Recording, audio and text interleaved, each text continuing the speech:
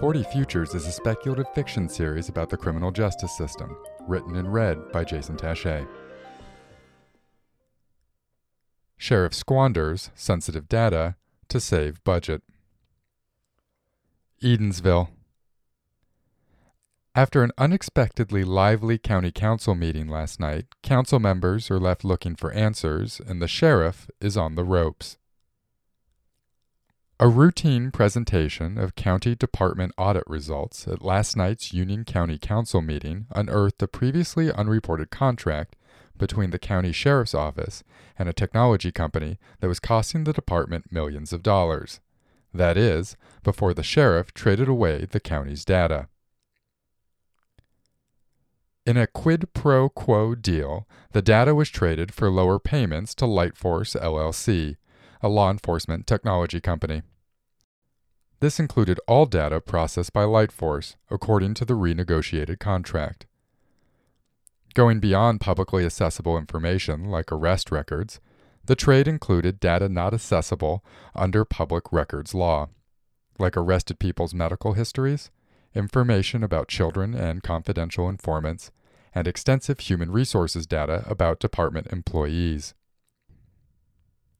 Insult to injury, Sheriff Richard Kelly, who was present for the meeting, indicated that his department did not tell the people identified in the data that it would be sold. It is unclear what legal authority, if any, the sheriff's office had to make such a trade. "You gave away our citizens' data, sensitive data," said Councilman Manny Lopez-Garcia to Kelly. "That wasn't yours to trade." Last night's scene unfolded when County Auditor Darlene Hicks presented her routine audits for 3 departments, including the sheriff's. Council members' attention was piqued in the whitewashed room at the county courthouse when Hicks began to explain that, for years, budget overruns in the sheriff's department were due to deputy overtime pay and a contract with LightForce. While there was little articulated concern about the overtime costs, Council Chairwoman Helen Garland latched onto the aggressive repayment terms the sheriff's office originally agreed to 6 years ago. When the chairwoman pressed Hicks on whether or not these terms were normal, Hicks responded that she had never seen such aggressive terms in her 17 years with the county. "That's an awfully reckless way to play with taxpayer money during a recession," Garland said. "We've been responding to crime in this county for over a century without computers. I don't see why that needs to change now." The Union Gazette obtained a copy of the original contract, which included terms for new computers in every department squad car in the county, a cloud-based records management system, improved cybersecurity measures, software that automated federal and state data reporting requirements, and a new suite of services to manage the Human Resources Department. The contract also included software that automatically made transcripts of bodycam evidence. The Union County Sheriff's Department does not currently deploy body cameras. Sheriff Kelly said that the costs were justified for the sake of public safety. "The ultimate goal of this contract was to improve public safety through a more efficient use of taxpayer dollars with the aid of technology," said Kelly. "Before this contract, we were mostly paper-based, except what state and federal law required to be digital." While the contract at issue has cost the county millions of dollars over the past 6 years, the most up-to-date FBI crime statistics for Union County indicate that property crime is up in the past 2 years, and violent crime has held steady at historic lows. Kelly noted that when the contract was signed, the Sheriff's Department was bringing in significant revenue through a controversial tactic called asset forfeiture, which has been banned in some states. It wasn't until the recession began and tax revenue dried up that Kelly needed to shrink the department's overhead, including its payments to LightForce. Through back-and-forth negotiations, the aggressive payment terms were done away with, saving the department over $250,000 in the first year alone, while still allowing the department to modernize, said Kelly. "Sheriff, you've been in this community a long time," started Councilwoman Cecily Anders, who was just re-elected to an unprecedented 8th term on the council. "And you know people come here because they want to be left alone, raise their families, and tend to their land. They don't want to be bothered by technology companies. I know I don't. Last night's meeting sparked council plans to further investigate the sheriff's department's contracting processes and the deal with LightForce. It seems that yesterday's events might also have political implications. When reached for comment, Darrell Bryson, the union president which represents sheriff's deputies, was outraged. The law is clear that a law enforcement officer's discipline information is private information in our state, and here it is being bought and sold by our very own sheriff, he barked over the phone while out of state on vacation. As far as I'm concerned, if Sheriff Kelly can't uphold the law in his own office and protect our deputies, then it's time for a new sheriff to come to town. Kelly is up for re-election in November.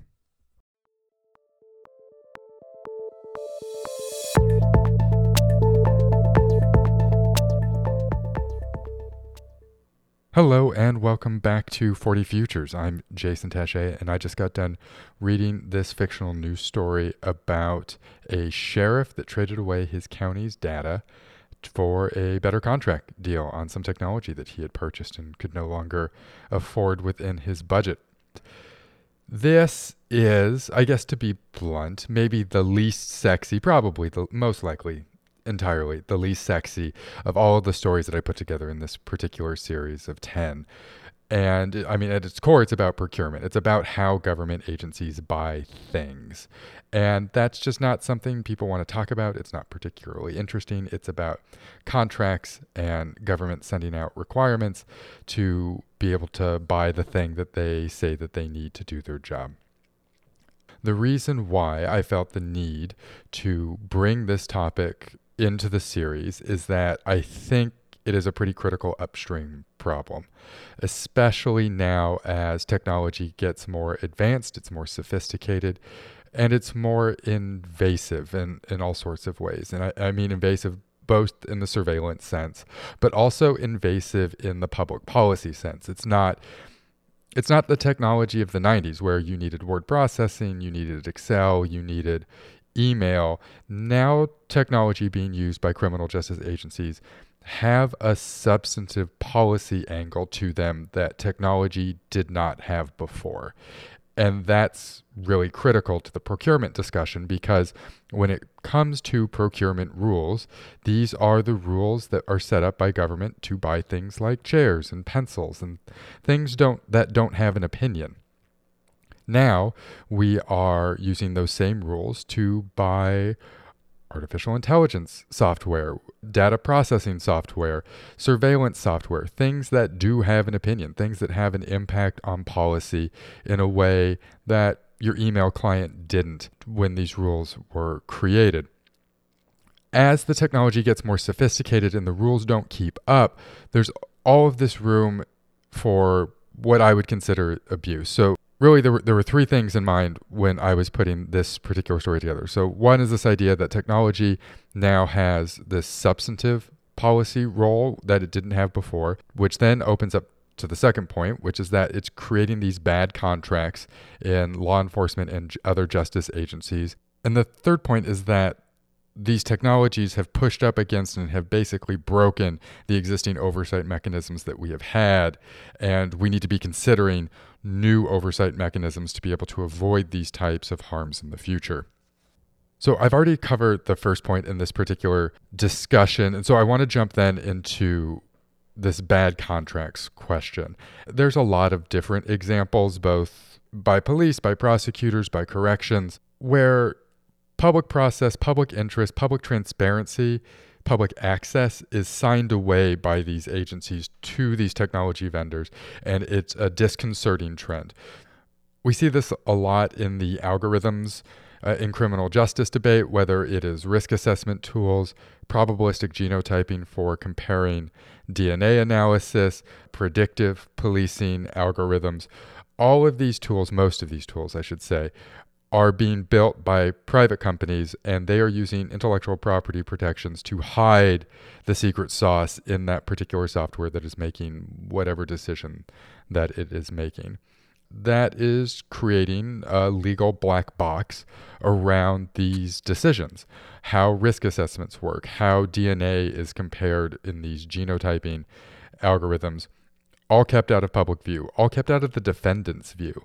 And when you think about DNA genotyping, that is evidence that's being used in court against a defendant. And as far as I'm concerned, not being able to interrogate the algorithm that's making that accusation against the defendant is a violation of the confrontation clause in the Sixth Amendment, that you should be able to confront anyone making an accusation towards you in an open court. That should extend to these algorithms as well. And yet they don't. We see other weird contracting practices with these things called cell site simulators.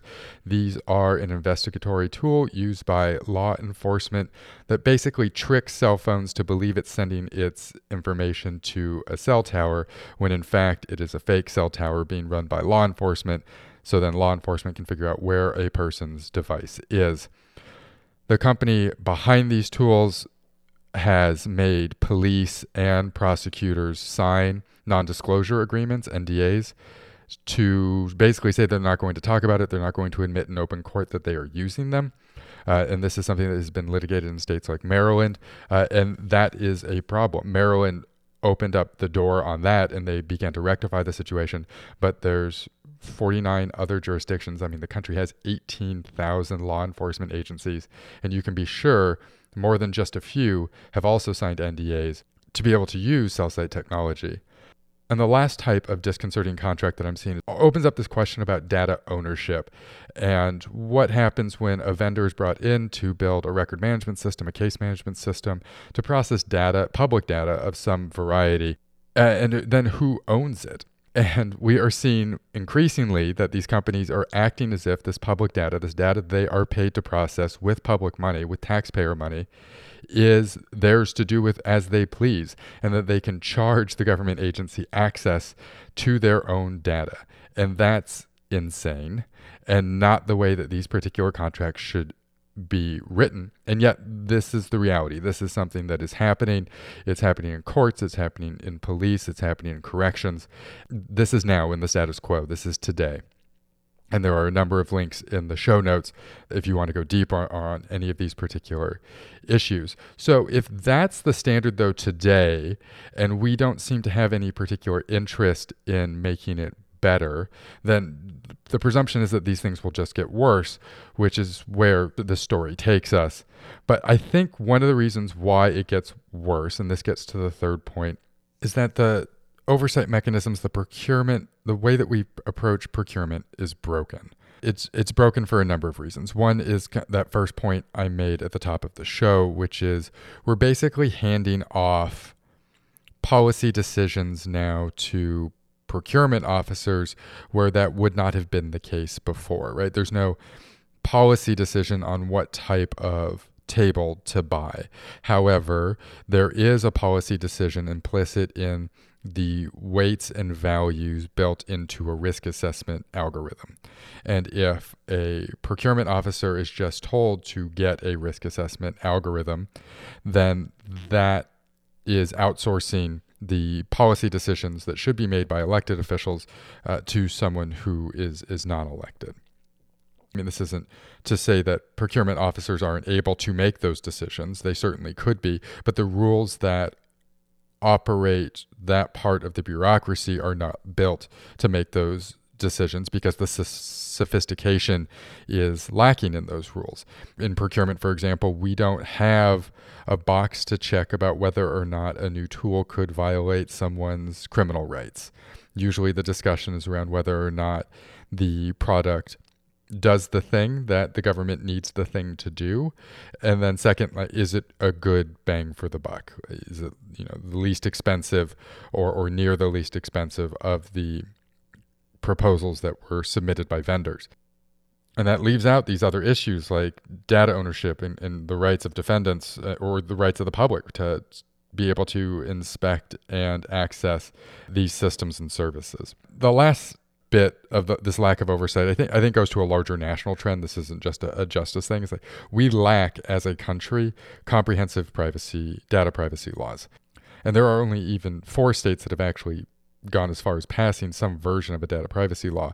But the fact that we do not have clear national rules about how data should be collected, processed, shared, and sold, I think exacerbates this particular issue, especially as we see it discussed in the story. As the story points out, it is unclear the legal authority that the sheriff had to be able to trade away that particular data.